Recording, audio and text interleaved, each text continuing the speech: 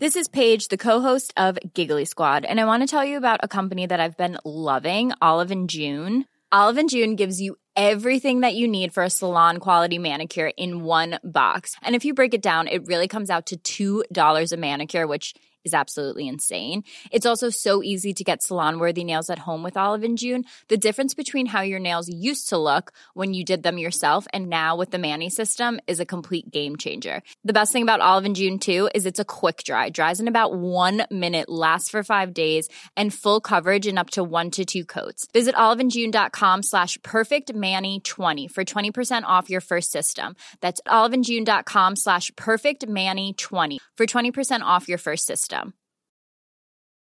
Many of us have those stubborn pounds that seem impossible to lose, no matter how good we eat or how hard we work out. My solution is PlushCare. PlushCare is a leading telehealth provider with doctors who are there for you day and night to partner with you in your weight loss journey. They can prescribe FDA-approved weight loss medications like Wegovy and Zepbound for those who qualify.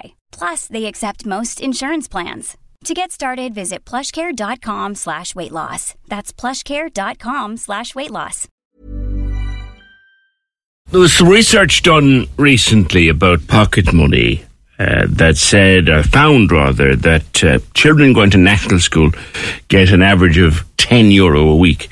Children going to secondary school get about 20, and people going to college and still living at home, they are given often up to 60 quid a week in pocket money.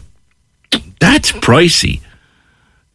Now, if you're giving them money like that, if you can afford to give them money like that, great. And that's a nice little tidy sum to be handing out if you have a few children. What are you teaching them to do with it? Are you teaching them that I'm giving you this money now, but you can't just go off and spend it on whatever you want yourself? John Lowe, Money Doctor, joins me. John, we should be teaching our children what to do with the money we give them, shouldn't we? Morning. Good morning, PJ. Absolutely, couldn't agree more. In fact, I have 3 children, and at one stage I had all 3 levels in the same year. So I had a 10, 17 and 20-year-old. It can be expensive. Now, not every family can afford that kind of money either, by the way. And even if they could afford it, some families would prefer not to be given that kind of money, and they just give money to the children. If they go into the cinema, they give them, maybe a $5, that kind of thing, if rather than a static 10, 20 or 60. But if they are going to give them 10 or 20 even a week, then they should be kind of encouraged to save a certain percentage, maybe 25%, for the rainy day fund. Their parents' birthdays, Christmas, going out on little trips with their mates, and they might need to feel a little bit independent. So it's a great way of learning, how to be an adult as a child. Because we are their primary teachers when it comes to so many things. They're primary educators, and money, I don't think you can trust anybody else to teach your children about money other than yourself. You're absolutely right, because that's where all the influence comes. I mean, if you come across a person who's a little bit mean or maybe a little bit over generous, they get that from their parents, nobody else. The influence from parents can't be understated. It is absolutely huge. So if you are a kind of frugal person who spends I remember talking to a lady here. She was a widow, had 3 kind of daughters in their 30s, 40s, and she was very wealthy. She was worth at least 5-6 million. And I said, when was the last kind of long haul trip you went on? Oh, she said, I went to Toronto to see my brother. I said, did you go business class? Oh God, no, I wouldn't go business class. And I said, do you realize your daughters, whenever we all are going to pass away, but when you do, your daughter is going to have at least a 1.2 million capital acquisition tax liability. So will you, for God's sake, I said, spend the money. John, you just frightened the living life out of me with that. By the way, I'm nothing like 4 or 5 million. That's gas. But there are people, who genuinely are frugal, and even though they're wealthy. I mean, how many times have you seen, somebody who's died recently and they left a huge estate? Yeah. And, I remember going to see a house many years ago in the 80s. This was one of the first bungalows in Foxrock to be sold over 100,000. £100,000. I wouldn't get a shed in Foxrock for that. Well, that was a lot of money then, I can tell you. Anyway, I went to see the property, and it was a hovel. And there were two octogenarians who were living in it. They died within a couple of months of each other. And they didn't have money to do up the house or to maintain it properly. And they were living in this fantastic location, very valuable property, no mortgage, obviously, but couldn't afford to do it up. And I said, how pathetic is that? Yeah, it is. With regard to the children and the pocket money, should you encourage them to work for it? Should you say, right, here's your 20 quid and now go and clean them windows? As long as you don't go overboard on those kind of chores, because some parents can, and they've got to work for every cent, and suddenly the child will be a little bit disoriented. Whereas if they see their parent is being a little bit generous to them and said, "Listen, here, it'd be great if you make the bed every morning and also clean the breakfast dishes, but whatever if you want to volunteer after that extra." We're not going to force you, though. Well, there's the thing. I'll give you 30 quid every Saturday morning, but if you go out and cut the grass, I'll give you 40. How does that work? That's good. Is good. That's a really good one, because those kind of chores have to be done, especially during the summer, obviously. Or wash my car, for instance. Yeah. I remember doing that as a kid. 10, 11, 12-year-old. The local parish priest, I was in England then, and he took great pride in washing this car. Not because you're going to get money at the end, but because it was for the local parish priest. You're teaching them the value of a book and the value of an hour's work, and that's a very important life lesson for kids. Families would struggle. Families are listening to us this morning, John, who struggle for €10 for tonight's dinner, let alone €10 for child's pocket money. Any tips for them? Yeah, I mean, the first thing you've got to do, PJ, on anything like that is, if you are having money difficulties, is you do your budget.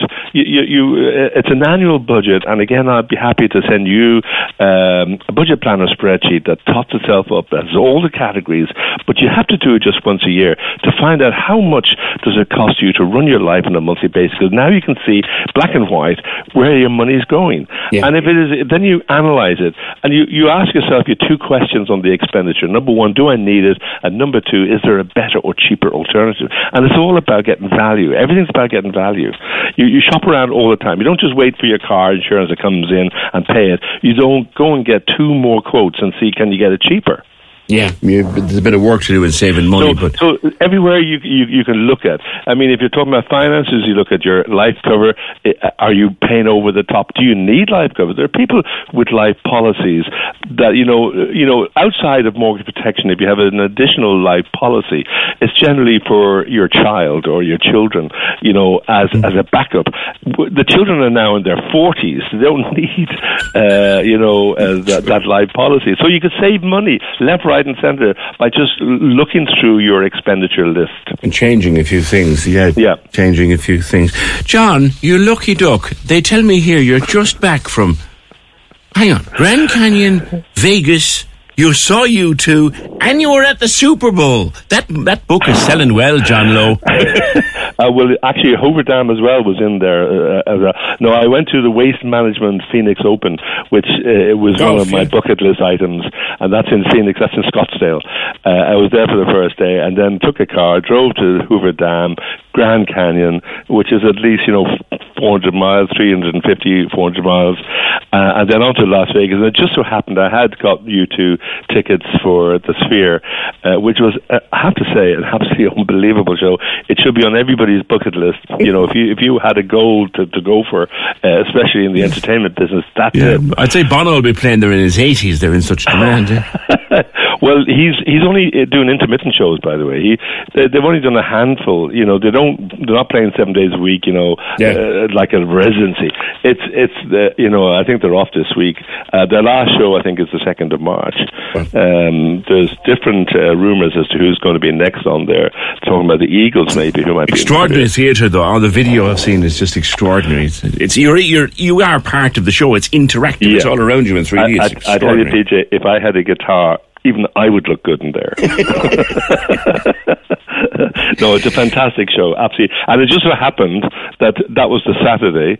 On the Sunday, the Super Bowl, and I have a friend who's involved with Amazon Prime Video. He's the NFL PR guy.